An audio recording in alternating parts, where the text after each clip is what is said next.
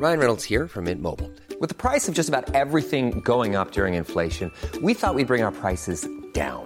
So to help us, we brought in a reverse auctioneer, which is apparently a thing. Mint Mobile Unlimited Premium Wireless. How to get 30, 30, bit to get 30, bit to get 20, 20, 20, bit to get 20, 20, bit to get 15, 15, 15, 15, just $15 a month? Sold! Give it a try at mintmobile.com/switch. $45 up front for 3 months plus taxes and fees. Promo rate for new customers for limited time. Unlimited more than 40 gigabytes per month. Slows full terms at mintmobile.com.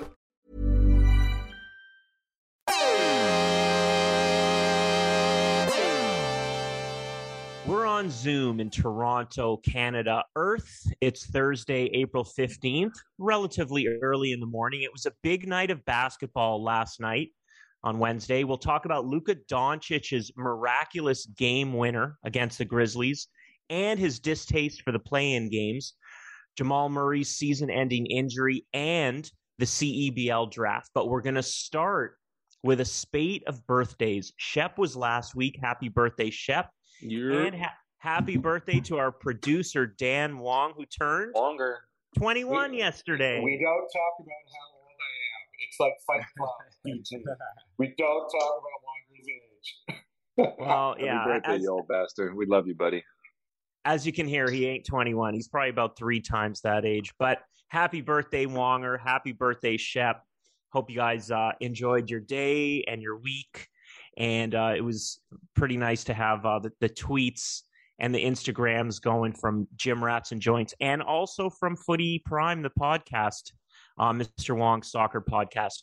Okay, into the big news in basketball this week is very unfortunate. Jamal Murray tears his ACL. He was averaging 21 points a game, 4.8 assists. The Nuggets were absolutely looking like they could make a run, possibly all the way to the NBA Finals. The Nuggets played their first game without Jamal. They beat Miami, but it's hard to picture them as a title contender right now. I think to start it, I want to ask Shep and Andy about their experience with season-ending injuries, happening to you personally, happening to your teammates. What is the emotional response when you see it happen, when you experience it, and it obviously shatters all the emotional feeling of a team? I think there's one, I've been fortunate enough to, go through my career with no major injuries. In my actual final year, I did have some knee issues that just went unresolved. I ended up having a scope done, and that I just realized, Seth, that we don't need to knock on wood anymore. Yeah. I was looking for it. And the body just healed itself in my case. But I've seen it happen to guys. I've like AR, we've been there where you went down with I believe, what was it, your knee at the time? ACL. Yeah, ACL, and it's tough, because you see the pain that the person's going through, and it's not the physical pain, it's the fact that how much they've invested into their craft, how much. And it's never the right time. In Murray's case, he's gearing up for, a pretty big playoff run, potentially an Olympic run. Or in AR's case, that was in the summer playing for the national team as well. And now you're getting ready for, a pretty big deal going into your season. So it's always, the timing is never right. And you always feel for the person and just you kind of put yourself in their shoes and you empathize with them, because you're thinking, damn, like, what if that was me? Or there's so many emotions that go through that. And then, but the thing about athletes is that they're resilient, and that recovery process, pretty much starts the next day after you get over the woe is me. Yeah. It's like, okay, how do I get back? And that's most important. Yeah, I mean, it was exactly that. It was, having blown on my ACL in 2000, and I think it was 6 or 7 against Brazil. That's Barbosa. Barbosa, the blur, man. He got that nickname for a reason. I mean, he put me in the blender. And it was emotionally devastating, because, like Shep said, it was the body of work. It was the amount of work put in to get to that point, and what you had to look forward to. It kind of feels like a career-ending thing. And not to be able to be there for your teammates was probably the most disappointing part for me. And looking forward to the season ahead at Syracuse, we had national championship aspirations. qualifying for Olympic events with the national team. I mean, it's devastating. And, you can see it on your teammates' faces, the kind of impact it has, knowing that they're in similar positions. But like Shep said, you give yourself a little bit of an emotional period to kind of let the hurt sink in. And Jamal was going through that last night as he tweeted out, you can't keep a good man down, So I think that, you give yourself a little bit of time to hurt. And there's no better time than the present to actually have an injury like the ACL, just because of all the sports science behind it.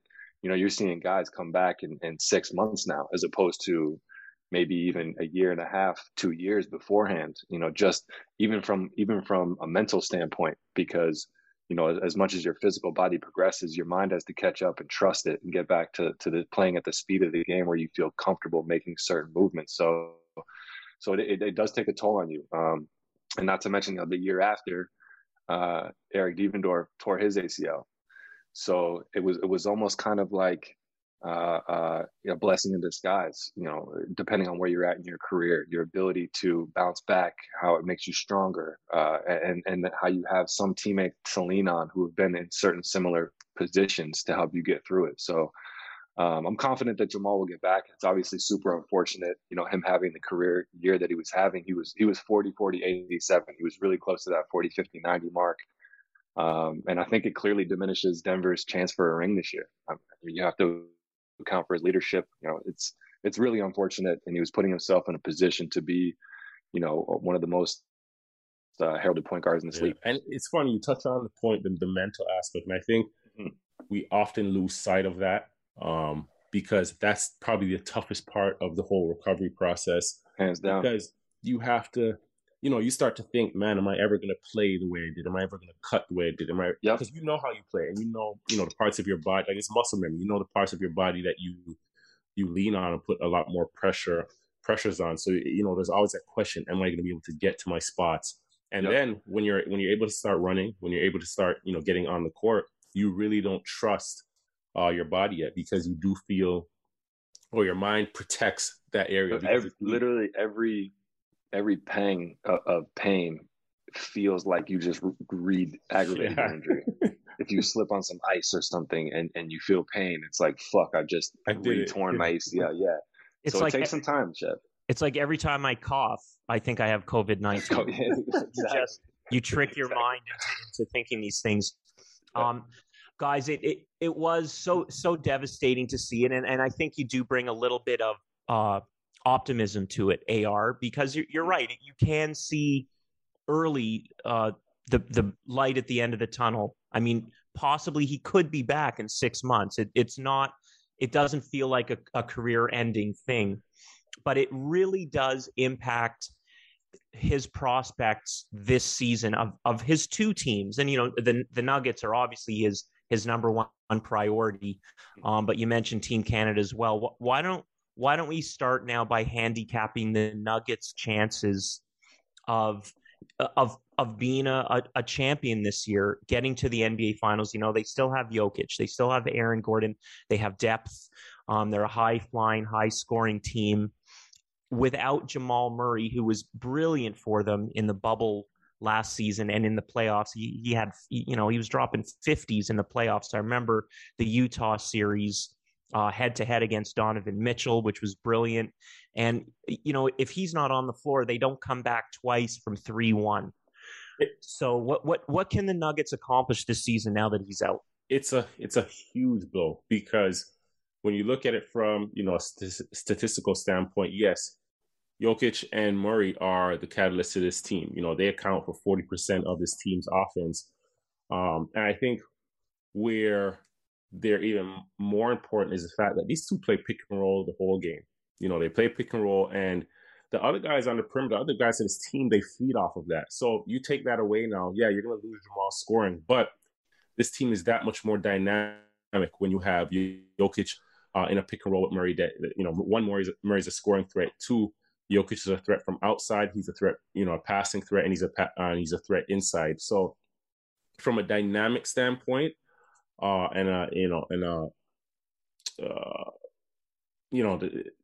they were multifaceted. Let's say that they're very dynamic, multifaceted. You take that away now because you don't have that threat, and it's going to be tough for guys to adjust. I think Porter Jr. was playing well, Will Barton, and guys could really feed off of what those guys were doing. Now it's going to be an adjustment period. I think if this happened earlier in the season, you allow yourself more time to get the chemistry you need and guys pick up their different paces and then find the different spots on the court. You virtually have, maybe 8-9 more games left, and you're thrown into the fire. So it's going to be tough just to really find. And then guys have to redefine their roles now. Guys are going to step up as, who's going to step up in his place. And it doesn't necessarily have to be the guard, his backup, his replacement guard, but somebody, somebody's going to have to step up. Yeah. Yeah. I mean, Coach Malone came out and said that too.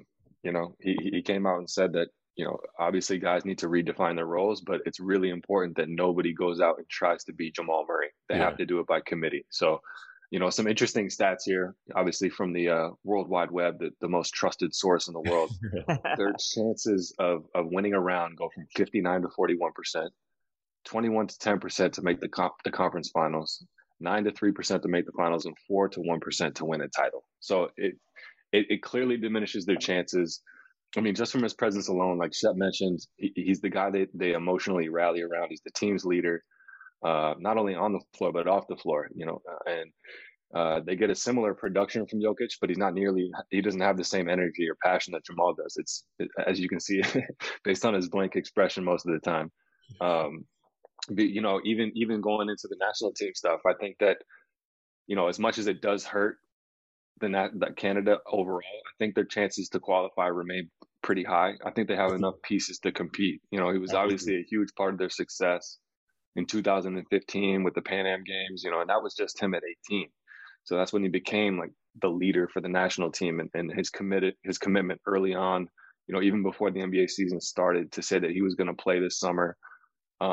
It's a tough blow for them, but I think they can pick up the slack with SGA, Corey Jove.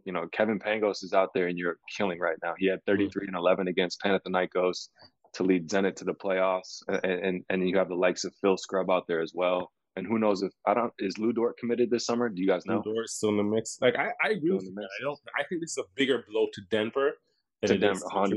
Interesting. 100%. At the end of the day, I think why everybody is so hooked and fixed on Murray for the national team and why this is a big blow is because he's been the most, vocal in saying, hey, like, and it's in expressing, I want to play for team. I'm going to play for Team Canada and so forth. At the end of the day, all that is fine until you lace them up. Like, you actually have to be on the court to follow those words. Now, where the national team's concerned, I think we're all losing sight of the fact that we have the most NBA players outside of the USA. So yes, exactly. This is a deep pool. Like, this is, in fact, it's an injury. It's devastating, yes, but this creates an opportunity for somebody else again. Like, I think maybe a guy like Andy Nembhard, right? Nembhard, Nickeil Alexander-Walker. Like, we never spoke about him being in that mix. He's having a really good season with New Orleans over there. 10 and 3, I believe. There's just not a lot of international experience, at least at this level, with some of these guys who also aren't necessarily the leaders of their NBA teams. So let's flip the script. How much international experience does Murray have at this level? Well, Andy mentioned the Pan Am Games in 2015. I mean, that's the centerpiece of his international experience. But and most of these guys, between that and NBA playoffs, Jamal does have an experience that the other guys don't have. But the thing is that SGA does have that, under 21 experience internationally, and he's definitely unquestionably the leader of OKC. And, a guy like Kevin Pangos can step in and be their premier point guard because he's one of the best in Europe right now. And that may be even more so beneficial to the team than having a guy come from the NBA because he knows both systems equally. So it'll be interesting, as I think it's, like everybody has said, this is a good problem to have for Nick Nurse, and just having this deep pool of players that can, you can plug and play with. I think the bigger question is what happens with the Olympic qualifiers. Now, what happens there? So one, getting there is most important and probably should be the focal point. And then after that, you'll have a plethora of guys that want to play, and you may even get AR back in there. You always get AR to base him up. He's working out. He's good to go. Hey, look, the tournament in Victoria, it starts June 29th. You know, you have Greece, China in Canada's Group A. You have Uruguay, Czech Republic, and Turkey in Group B. You really kind of have to win every game to be the team that gets number one, in the FIBA rankings. Oh, really? Really? Yeah, I mean, so they're going to be no slouches. Yeah, no, they're not, and Turkey's going to be competitive too. You know, I'm sorry. The current standings for the FIBA, the Continental Cup qualifiers: USA, Spain, Australia, Argentina, Serbia, 6 Greece. So Greece is 6 overall. And what's Canada's ranking? Canada is sitting at 21. Yeah. So you know, but again, that's an opportunity, right, for Canada to move up. It's just that, you know, there was a question of whether Jamal Murray would be there anyway. This event is going to be happening in late rounds of the NBA playoffs, and it was questionable. You know, he might have been playing for the Nuggets in the conference finals or the NBA finals during that time. So I think that there was already, I would hope, a plan in place as to what to do if Jamal Murray wasn't there. You know, you look at the games in the NBA this week and really all season. You know, Jamal Murray did not play Wednesday night in the game against Miami. In the game, Brooklyn Nets, Philadelphia 76ers, Kevin Durant did not play. James Harden, LaMarcus Aldridge, Blake Griffin. You look at the Clippers-Pistons game, no Kawhi, no Paul George, no Serge Ibaka. Antetokounmpo has a knee injury. He's going to miss his 7th straight game for the Bucks against Atlanta. LaMelo Ball, Gordon Hayward didn't play for Charlotte. For Toronto, Kyle Lowry didn't play. Fred VanVleet didn't play. Gary Trent didn't play. They've had injuries and illness all season. You guys mentioned Shai Gilgeous-Alexander and Lou Dort. He did not play. Neither of them played against Golden State. And to me, that game was notable because Steph Curry and Draymond Green did play. Guys, the injuries this season, beyond the COVID scares and the COVID illness, have really marked this NBA season.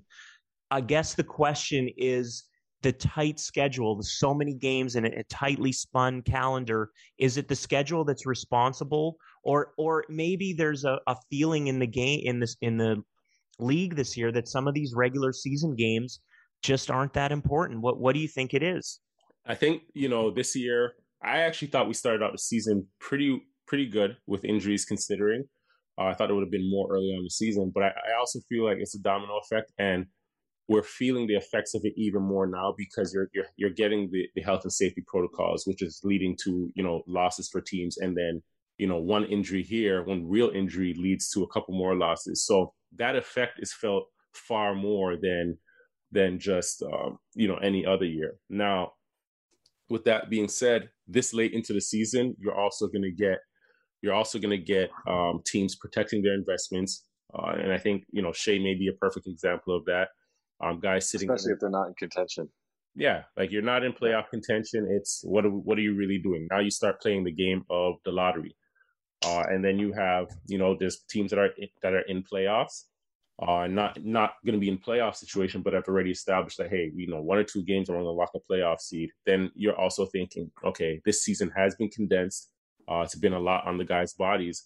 Let's start to rest them in an effort to be, you know, in tip-top shape for playoffs. So I think over the stretch of this last month, we're going to see a lot of that, and we're going to attribute it to injuries of, you know, the condensed season. But a lot of that is, you know, like AR said, sports science being, you know, more intelligent, more knowledgeable, and adjusting to the season and to, you know, still dealing with the health and safety protocols. But I don't think this year the injuries had that much to do with the season. No. Yeah, I mean, piggybacking off what you said, Shep, so they're playing 3.6 games per week this season compared to 3.42 last season during a normal season. So the injury rate for the season is in line with the data from the previous 5 seasons. So we can't say that it's attributed to the schedule convincingly. But there's 72 games between December 22nd and May 16th. And that's coming off the shortest offseason in league history. So obviously you're setting yourself up for failure with fatigue, guys just not being able to recover, especially guys that went really deep in the playoffs last season. And I understand the need to condense the schedule from a business perspective. Obviously somebody has to carry and pay these massive mega salaries. And not to mention the league lost about $1.5 billion in revenue last season, not to mention what they're losing, to the Chinese market. And obviously you have to allot the time for guys to get to their respective national teams to train in July. So, at what cost though? This is the fourth ACL of the season after Spencer Dinwiddie, Markelle Fultz, and Washington's Thomas Bryant. And, there seems to be a recurring theme, when there's not enough time or time in between games or the schedule is condensed, that you set yourself up for failure in terms of, burning guys out, especially given the fact that, there's not a lot that these players can do in terms of having freedom and emotionally kind of decompressing. But at the same time, you're not traveling as much as you did last year. So that takes away a lot of the fatigue that you would get maybe going to a different time zone, playing a back-to-back and traveling. So I think it's all really relative. I think that the biggest thing is just the mental fatigue, the monotony of the day-to-day and the bubble-like state with the limitations of what you can and can't do. I think that's what's kind of, blocking these athletes away right now and producing all these injuries. Andy, are you saying that the partying actually helps? I wouldn't doubt that it does. I mean, it's an escape, right? I mean, if you're so locked into one thing that you do, yeah. Even having the freedom and the ability to go out to eat, it doesn't have to be partying. It could be, visiting groups of people and family, when normally that wouldn't even be a consideration. Obviously, you're going to go do those things, and guys have their certain sets of people that they see and kind of spots that they hit in each city. And that's no longer a thing. You're just limited to your hotel room. It's almost even worse than being in the bubble because it's right at your fingertips, but you can't touch it. At least when you're in the bubble, you're locked in. You have no other idea of being off the campus. So it's almost like a tease, and that has to mentally wear on guys. Well, I think you're absolutely right in terms of the business aspect of it. And I think the NBA and the Players Association, they made an agreement that they wanted to go forward with the business. The last finals, when did it end? Was it October? I don't even know. It was such a quick turnaround. There just wasn't there wasn't that pause in the NBA season. It just felt like one season blended into the next, and but you know what? There must be some recovery time. There has to be some recovery time, but there's also a number of players in the NBA that really take that downtime and shut it down. So, it's a lot harder, I think, for myself. And it also boils down to body types as well. A guy like myself or guys that have more muscle mass, it's a lot harder to gear completely down and then gear all the way back up. I had to actually maintain a level through my off season of, not ramping up conditioning or anything like that, but still staying relatively active. Now, I think for some guys that was actually a benefit and saved them injuries because they were in shape all the way throughout. So it really just boils down to body type, man. I don't think there's, AR touched on the travel. I think that's something that the league needs to look at and use going forward, implement going forward, just limiting the travel and really, planning the team's road trips and so forth. So, you're not flying from LA to all the way to Toronto, back to the Clippers, right? So that helped as well.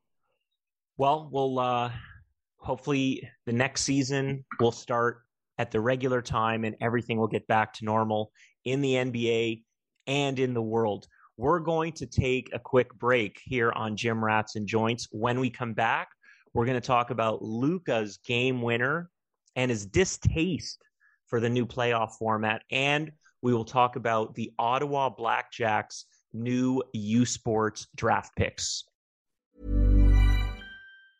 Hey, I'm Ryan Reynolds. Recently, I asked Mint Mobile's legal team if big wireless companies are allowed to raise prices due to inflation. They said yes. And then when I asked if raising prices technically violates those onerous 2-year contracts, they said, "What the f*** are you talking about, you insane Hollywood ass? So to recap, we're cutting the price of Mint Unlimited from $30 a month to just $15 a month. Give it a try at mintmobile.com/switch. $45 up front for 3 months plus taxes and fees. Promo rate for new customers for limited time. Unlimited more than 40 gigabytes per month. Slows full terms at mintmobile.com.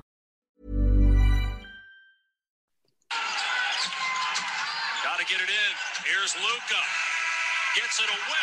It's good! A Doncic dagger! And that was last night. Luka Doncic hits an incredible game-winning shot at the buzzer to sink the Memphis Grizzlies. Little reminiscent of none other than Larry Bird. Luka Doncic wants the Mavs to finish in 6th because he does not like the play-in round where 7 plays 8 and the loser plays the winner of 9-10 to decide the last 2 playoff spots. We've talked about it over these last few weeks and months. Luka Doncic and Javon Shepherd are kind of brethren on this one. They would agree that the play-in games don't really reward you for your work during the season. I think we have to talk about this amazing game-winning shot, but also, is Luka right to say what he said about not wanting, clearly doesn't want to play in the play-in games, but he kind of trashed them as well. Was he a bit out of line by saying that? Not at all. I mean, what are we playing games for? Like, at the end of the day, this worked last season because it was shortened season. Each team didn't play the same amount of games. But you've had a full season. Every team's going to play 72 games. What the hell are we doing a playing season for? You're rewarding teams that didn't make the cut for the top 8. And then putting, the teams that finished in those, 8, 9 spots in a predicament. Like they did their body of work. Now it's time to gear up for playoffs. So I completely agree with him. I think it's pointless. I don't understand what's behind it. But I'm sure if I was, if you're like somebody like the Raptors right now, you're grateful for this, or, somebody in that 9, 10, 11 seed, and you're fighting for a chance to be in the playoffs. Mm-hmm. Oh, first of all, I want to express my disappointment in Luka's teammates after he hit that shot. Like, I saw, the only guy I really saw embracing was Tim Hardaway Jr., and everybody else was kind of lacklusterly walking from the bench, smiling and prodding. A Michigan guy might have had a winner. There you go. Exactly. He knows exactly how to get it done. But I just feel like it was more deserving, especially in the position that they're in, of a bigger celebration. I'm just so sure that they're used to Luka's theatrics by now that it's just that what they expect of him. But I mean, look, Mark Cuban doubled down and said that the worst part of this approach is that it doubles the stress of the compressed schedule, something that we were just talking about.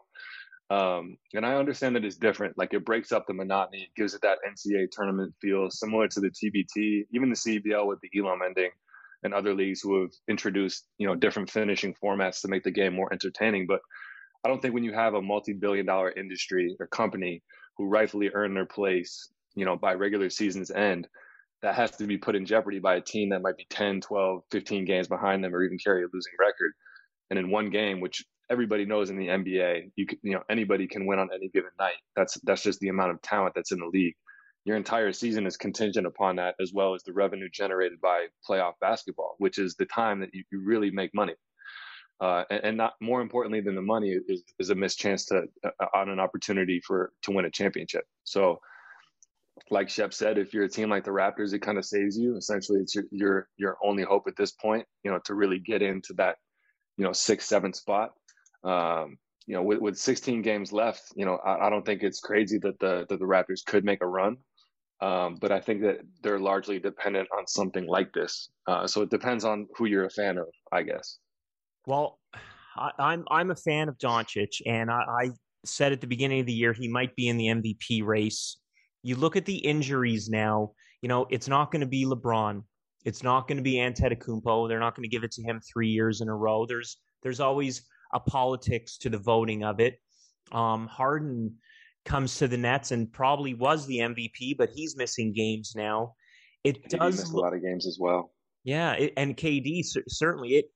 It has the MVP race kind of come down now to these 2 European guys who really changed the way the game is played. Like Doncic, 28.6 points, 8.6 assists. That's 6th in the league, and 8 rebounds. And Nikola Jokic, 26 points a game, 11 rebounds, and 4th in the league with 8.8 assists. And, these are two teams that are going to be in the playoffs. They might even be battling it out between the two of them in that 4, 5, 6 range. Are we probably going to see one of these two guys be the MVP this year, AR? I'll be honest with you. I think you guys are forgetting a couple big names here. Damian Lillard, who's averaging 30 and almost 8 assists per game. Yeah. And not to mention, Portland's they're climbing right now. They're sitting in 6th. They have a favorable schedule to close out the season. And we're also forgetting about one of the most dominant centers in the game, Joel Embiid. He's averaging 30, 11 rebounds per game and almost 2 blocks per game. So, they're sitting number 1 in the East right now. I think that, a true big man hasn't won the MVP in a long time. So I think they might be leaning favorably in his direction if they continue to win. I don't think it's a lock, for Luka at this point. I think that he's going to have to really pull out some more magic and put themselves in a position to compete in the playoffs if that's the case. And, I agree. I say Embiid is probably leading the race right now. Dame is in that mix just with what Portland's doing. And I know I'm going to take some backlash for that, but hey, he's in there. But I think one name that was you're a big man for accepting that, Chef. One guy that we're overlooking, and I might be throwing a wrench in the mix, is Donovan Mitchell. At the end of the day, his team is a number 1 team, not just in the West, but in the league, right? And he's still, he's playing at a high level, and they continue to win. So I wouldn't completely take him out of the equation.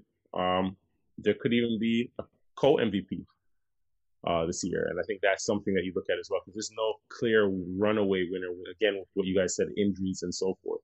A lot of guys have sat out a lot of games. Absolutely. And I, with Embiid, I think you have to look at the injury factor too. I mean, I just looked at some of the stats, and he doesn't even qualify because he's missed so many games. He's missed, it looks like about 18, 20 games. And I would agree with you, AR, if the 76ers finish in first place, Embiid really you can't not consider it at that point. He has to be the MVP. I mean, there's no way they're finishing in first place without Embiid having the season he's having. But if Embiid is still in the mix, then LeBron has to still be in the mix, because look how the Lakers have tanked without him. LeBron's always in the mix. He's always in the mix. But when's the last time a true center has actually won the MVP? Has it been Shaq? I think it's been that long. That's a great question. It would probably be Shaq. Guys, let's do some this date in Toronto Raptors history. I know I was there. #TDITRH on Twitter. I was thinking the other day that it was just 2 years ago that we were winding up for what would turn out to be the Raptors' historic championship run. A lot in the world has changed in the 2 years since. But on this day, April 15th, 2019, it was Game 2 against the Orlando Magic. And, the Raptors, as has been a pattern, at least up to that point, they dropped Game 1 at home, and they came into a kind of a must-win situation in Game 2 against Orlando. They come through. They beat the Magic 111-82. They tie the first-round series at 1 game apiece. Kawhi Leonard goes off, scores 37 points on 15 of 22 shooting, in the real statement of what that playoff season was going to be like, his dominant presence. Kyle Lowry has 22 and 7. Pascal Siakam notches a double-double. The Magic are dizzied from this game and never recover. They never win again. The Raptors win the series 4-1, but there are still questions about their championship makeup heading into the feisty Philadelphia series that would come next. This date in Toronto Raptors history, I know I was there. #TDITRH. Okay, let's get into the Raptors today. They're coming off a win against the San Antonio Spurs on Wednesday night. As mentioned earlier in the podcast, Lowry didn't play. Van Vliet didn't play. Gary Trent, who's had some amazing games for the Raptors since being acquired for Norman Powell, also did not play. The Bulls, if you look ahead in the standings, the Bulls have dropped 10 of their last 13 games. They've slid to 10th, but the Wizards are healthy and they're virtually tied with Toronto in 11th. So the play-in games qualifying in 9 and 10, looks like it's going to go down to the end of the season. I think the question for the Toronto Raptors is, do you play to get into those games? Is there value in winning more games and getting to that 9-10? It's, hey, maybe even 7 or 8 still. But by doing that, in a year where you probably aren't going to make a championship run, you're getting less ping pong balls in the draft lottery. We know it's a stacked draft this year. There's a lot of great talent coming out of the NCAA, coming out of the G League, and maybe Europe as well. What would be the best move for the Raptors, guys? Should they be playing for the lottery at this point, or should they still be making a run at the playoffs? They're in a very funny situation. I think with the nature of the team right now, Chicago has some momentum and they're building on, their core group of guys. The Raptors, I think right now, are trying to re-identify who they are as a team with this young group. So they're in an interesting situation. They have enough talent to fight down the stretch, but I think it's also important for these guys to get the younger guys, Flynn, Harris, and these guys, and those guys, Gary Trent Jr., to get a lot of reps, a lot of time, and their confidence up more than anything, so that you start next season fresh. These guys have the confidence and they know that they can play the level and they know that they can compete. There's, you obviously start looking at this draft, a decently talented draft, and there's going to be, your eyes are going to, open up wide for what's out there. When you're looking at the schedules of, the teams ahead, or even Chicago at that matter, they don't have the tiebreaker with Chicago. So essentially they need to finish, 3-4 games above Chicago in order to make that play-in game. When you're looking at the schedule, I don't think they're in a position to. So it's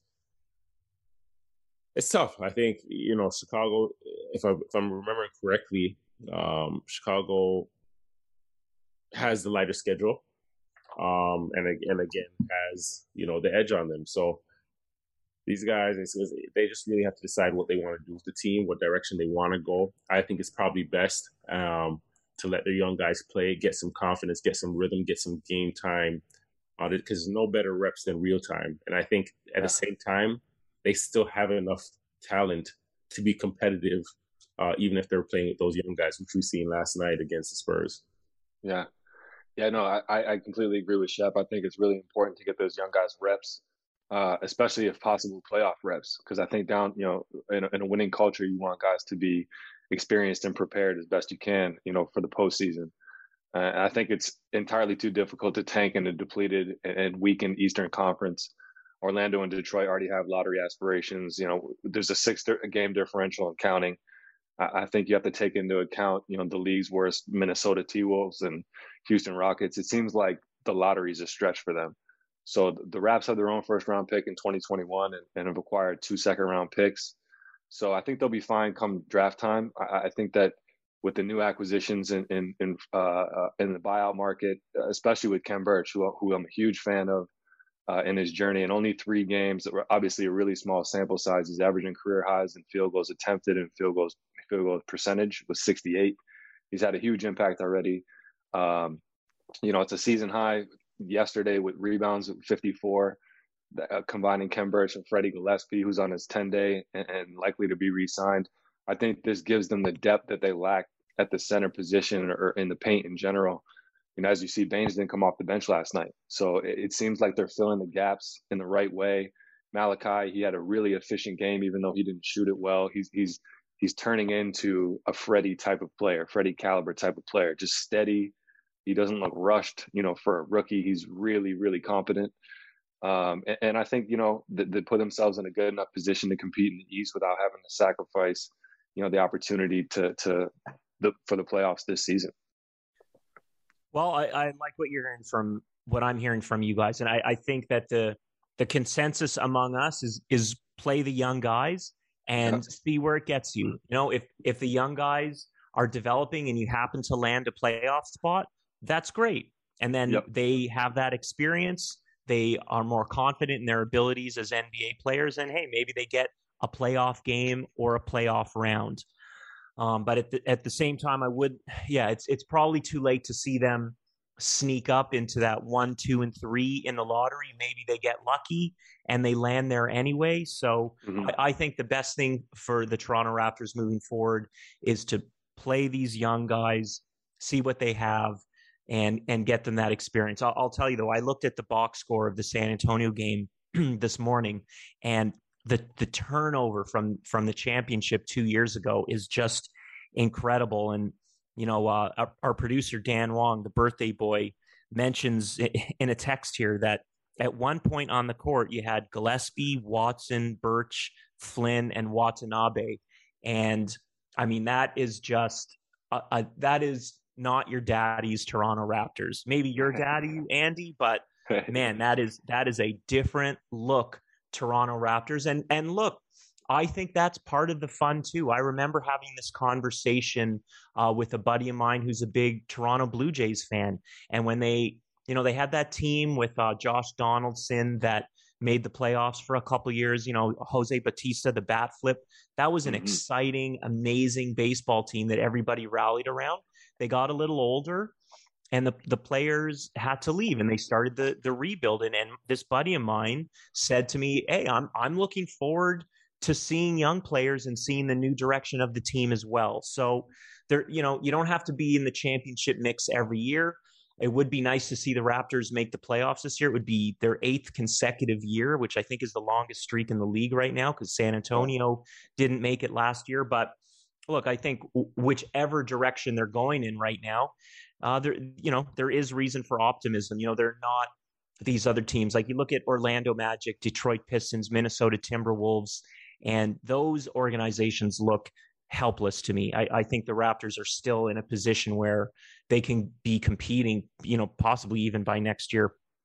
Guys, one thing that really impacted me on Wednesday, like was in my brain, it was in my heart, was the Canadian Elite Basketball League draft. And this is something I hadn't really paid much attention to in the past, but now I'm involved in the league with the TV broadcasting, and you guys, my brothers, are the front office of one of the teams, the Ottawa Blackjacks. So I was thinking about you while you were going through this draft process, which has to be so cool to be doing a living, breathing draft. I want to name the players that the Blackjacks drafted, and then I'd love to hear what you guys liked about them as people and players. So Ali So was your first pick out of Wilfrid Laurier University, Guillaume Pepin out of University of Ottawa, and Grady. Well said, DG. Thank you. Appreciate that. All those years of Francais. Grady Cancu from Ontario Tech. I didn't even know we had an Ontario Tech. So First ever. I am so interested to hear about these players. And Shep, you're the general manager. Why don't you tell us about them? Well, like AR mentioned, you ended with Grady Cancu. We got that was the first ever pick from Ontario Tech, which I thought was, special for him, and the fact that he can put his school on the map.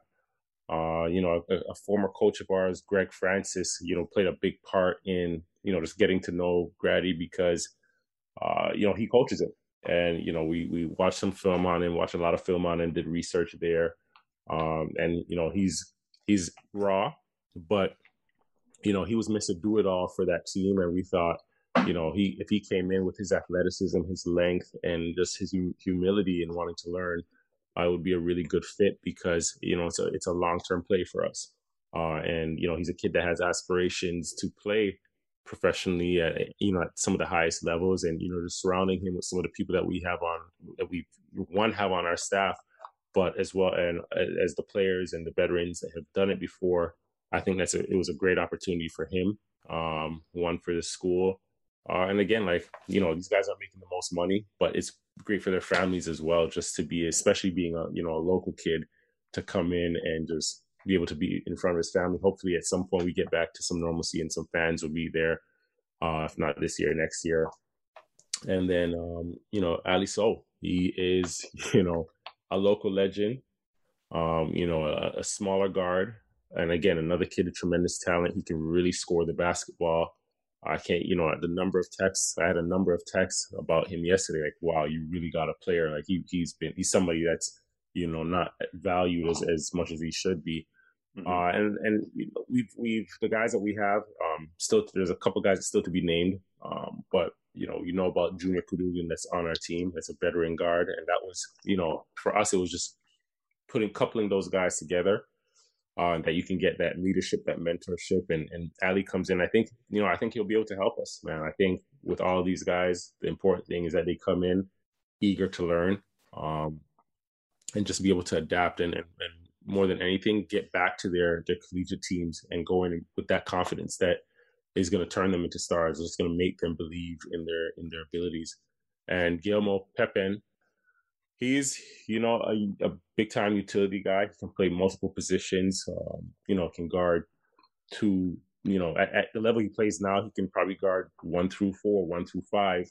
And I think that's going to be a part of the adjustment for a guy like him as well as coming, getting into the professional ranks where he's, playing guys that are a bit more athletic, a bit faster, have a bit more size and has some really good ability. Now, where do you find your niche, right? So maybe you're not able to guard 4 positions anymore, but you're able to guard 2, but you do that really well. He can really shoot the basketball.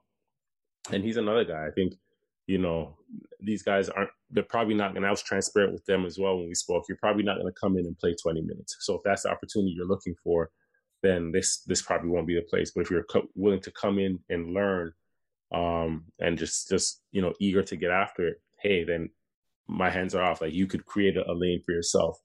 And they were all receptive to that. And I'm excited about that. I think we're all excited about them. And the fact that they are, some local guys that wanted to play for the team was huge. You can probably. No, I mean, building around guys that come from the community is a big deal for us. And that's something that we want to do continuously going forward, is to give guys chances that, are from the soil. And first and foremost, we want to thank our staff for helping us comprise this. It was a team effort. These guys that we picked individually were very hardworking guys, and most importantly, they're character guys. They're high character guys, and that's one of the most important things to us in building this program. It seems like there's very little that separates a lot of guys these days. Everybody kind of is on the same wave in terms of personal trainers and social media. The ease of becoming a great basketball player is at your fingertips these days. Just depends upon the work that you put in. So really what separates guys is the character, and we couldn't be happier with Ali, Guillaume, and Grady. To speak on the CEBL's behalf, I love the idea that they're doing this, because it gives young guys the experience of playing in a professional setting before they actually might be ready for it. It gives them confidence heading back to the universities. It gives them a chance to pick veterans' brains and learn from guys who have played in a multitude of countries and leagues. And for us, it gives us a chance to add depth and talent without breaking the bank. So I kind of liken it to Europe, where in almost every country they have a youth team mainly comprised of 17 to 20-year-olds who are still in school. Shep, as they're competing every day with us in practice after their respective practices, and they compete with their own team in the lower division on the weekend. It's a lot for them, don't get me wrong, but it gives them invaluable experience. You don't get that anywhere else. You're playing against grown men, and their development is fast-tracked just by being there, not to mention the advice that they receive and the work that they put in themselves. So I think it's really beneficial for both parties. I'm really happy with the work that Shep's done and bringing these guys in, and we're really excited to have them and work for them and make them better players by the end of the summer. If I'm a university student athlete in Canada and I get offered basically a summer job with a pro basketball team to play, to practice, to be around it, to be around that setting, I mean, to me, that is a incredible opportunity. And when I learned that this is the system that's being done, I just think that is so progressive and forward thinking to include university basketball players in the CEBL. And I'm very much looking forward to it. And, one or two of these guys, maybe not on your team, but of these university players in the league, someone's going to stand out and be a wonderful player. Saturday, June 5th, Hamilton Honey Badgers at Ottawa Blackjacks, the first game in Ottawa. Shep and Andy's first game as the front office. Unfortunately, I won't be able to attend that night in the presidential suite because I'll be in Abbotsford at the kickoff game of the season. Actually, I'm sorry. Yeah, in Abbotsford. Won't be able to see that first game, guys. I guess it's being played in Hamilton, so maybe I can come to the first game in Ottawa. Let's go back to NBA. I want to start in the Western Conference here because the Phoenix Suns, I feel like we do talk about them every week, but they keep getting better. And it looked like Utah was going to run away with the Western Conference in the regular season. But you look at the Suns right now, they're 28-6 in the last 34 games. They're only a game and a half behind the Jazz, and it seems like it doesn't matter who you put out in front of them. It feels like they're going to win. Guys, do we think that Phoenix is going to catch Utah and maybe finish the season in first place? Not a chance. Not a chance. Utah has. You've been on Phoenix's. I've been on all year, but I'm a straight shooter. The reality is Utah has Houston in their last couple of games, Minnesota twice, and Sacramento down the stretch. Those all have to be wins. Phoenix would really have to run the table to have a chance at that. That first seed, and I think Utah's done a really good job of their body of work from the beginning of the season, and at the end of the day, the basketball gods are going to reward that. So yeah, I think with the strength of schedule down the stretch, Utah has it a slightly lighter, and they're going to cruise into that first. But you still have to. I think where you have to really watch out for Phoenix is the playoff team that they can be, and they showed that in the play-in. What was it, in the bubble last year? Yeah, the bubble last year. And now you add Crowder, you add, Chris Paul, who AR is not a fan of, but to me, these guys are established in playoffs. You add that, to the mix. That's a team really to be reckoned with. And I've always said it. They have an inside presence. They play a balanced attack with, some pick and roll game. And then you have, Booker. Like, he really fill up the basket. So I like how they play because they just have a mix of things that they can really throw at you.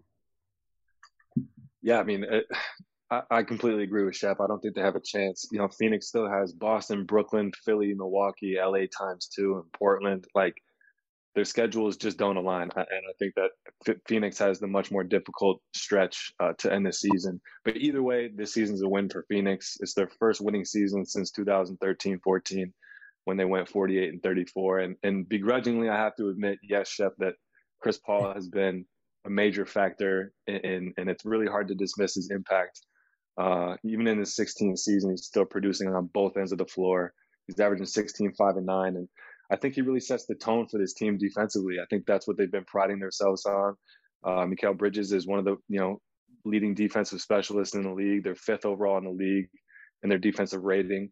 That coupled with D-Book's all-star averages, I think that they're in championship contention for sure. It's all going to come down to how they handle this last stretch of the season. But like I said, they're heading in the right direction. I think, their management, their overturn and Monty Williams being head coach, I think he's a player's coach. I think he understands the dynamic there, and they're really building something special in Phoenix and trying to build off their 8-0 in the bubble last season in the playoffs.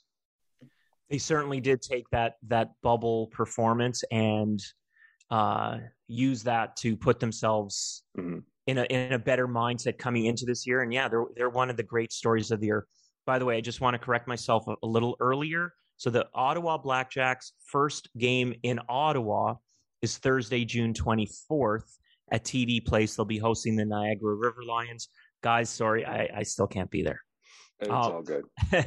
You'll be there with us in spirit, buddy. Maybe at some point in the summer I can get up there. Yeah, I will. I will be there for the game in July. There we go. But I'll be working. I won't be able to sit and get all that hospitality from my front office friends. Guys, last topic before we get out of here. And much like the Phoenix Suns, I think the Atlanta Hawks are a feel-good story in the NBA this season. They did have some issues, and they had to fire the head coach, Lloyd Pierce. That was 21 games ago. And then they put in Nate McMillan, who is a proven NBA head coach, and they've gone 16-5. They're now 5 games over 500 overall, and they sit in 4th place in the East. Injuries have been an issue, like for almost every team in the league. Trae Young hasn't been playing. DeAndre Hunter is not playing, but they're still winning. Bogdan Bogdanovic has been great. Lou Williams coming in off the bench. Guys, is this team, I mean, I don't think anybody would have ranked them as the 4th best team in the East. You know, they still sit ahead of Boston. They sit ahead of Miami. Could they actually finish in 4th place in the East and have a home court in the first round of the playoffs?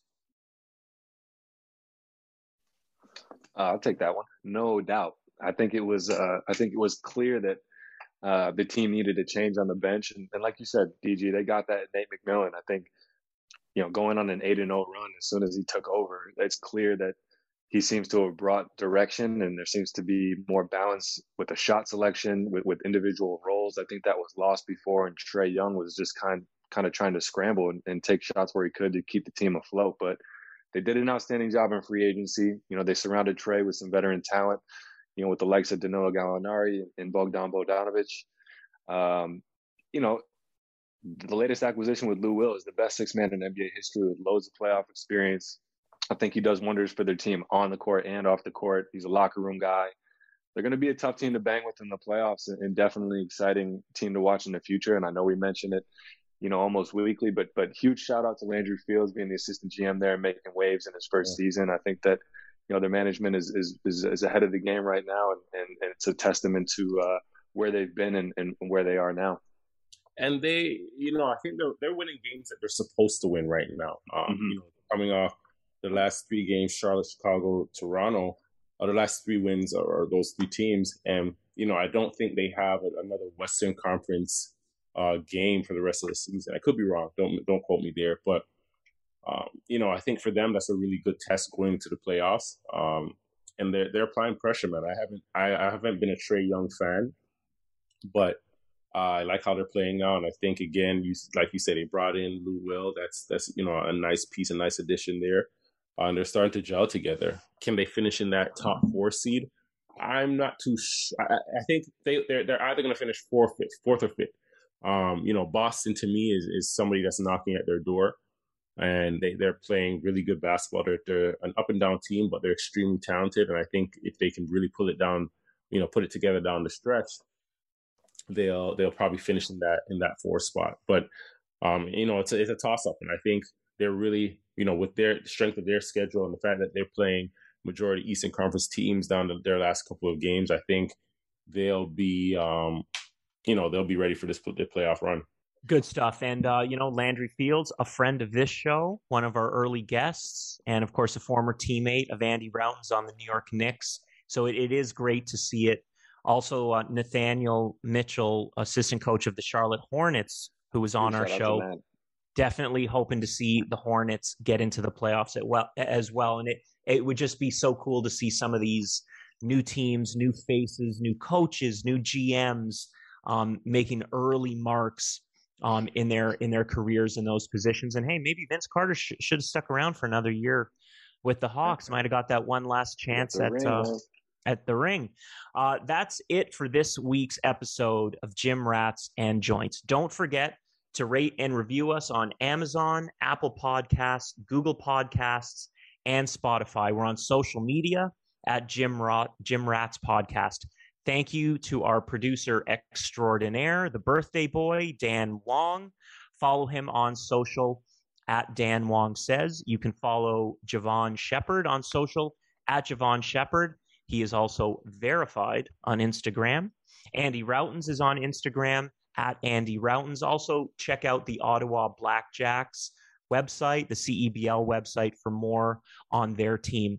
I'm Dan Gladman. You can find me on social at DG on the road. Thank you so much for listening. We will catch up with you again next week.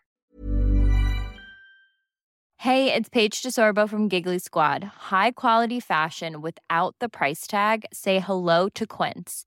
I'm snagging high-end essentials like cozy cashmere sweaters, sleek leather jackets, fine jewelry, and so much more. With Quince being 50 to 80% less than similar brands.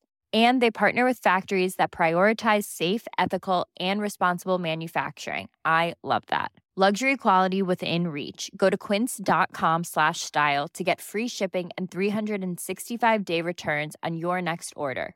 Quince.com/style.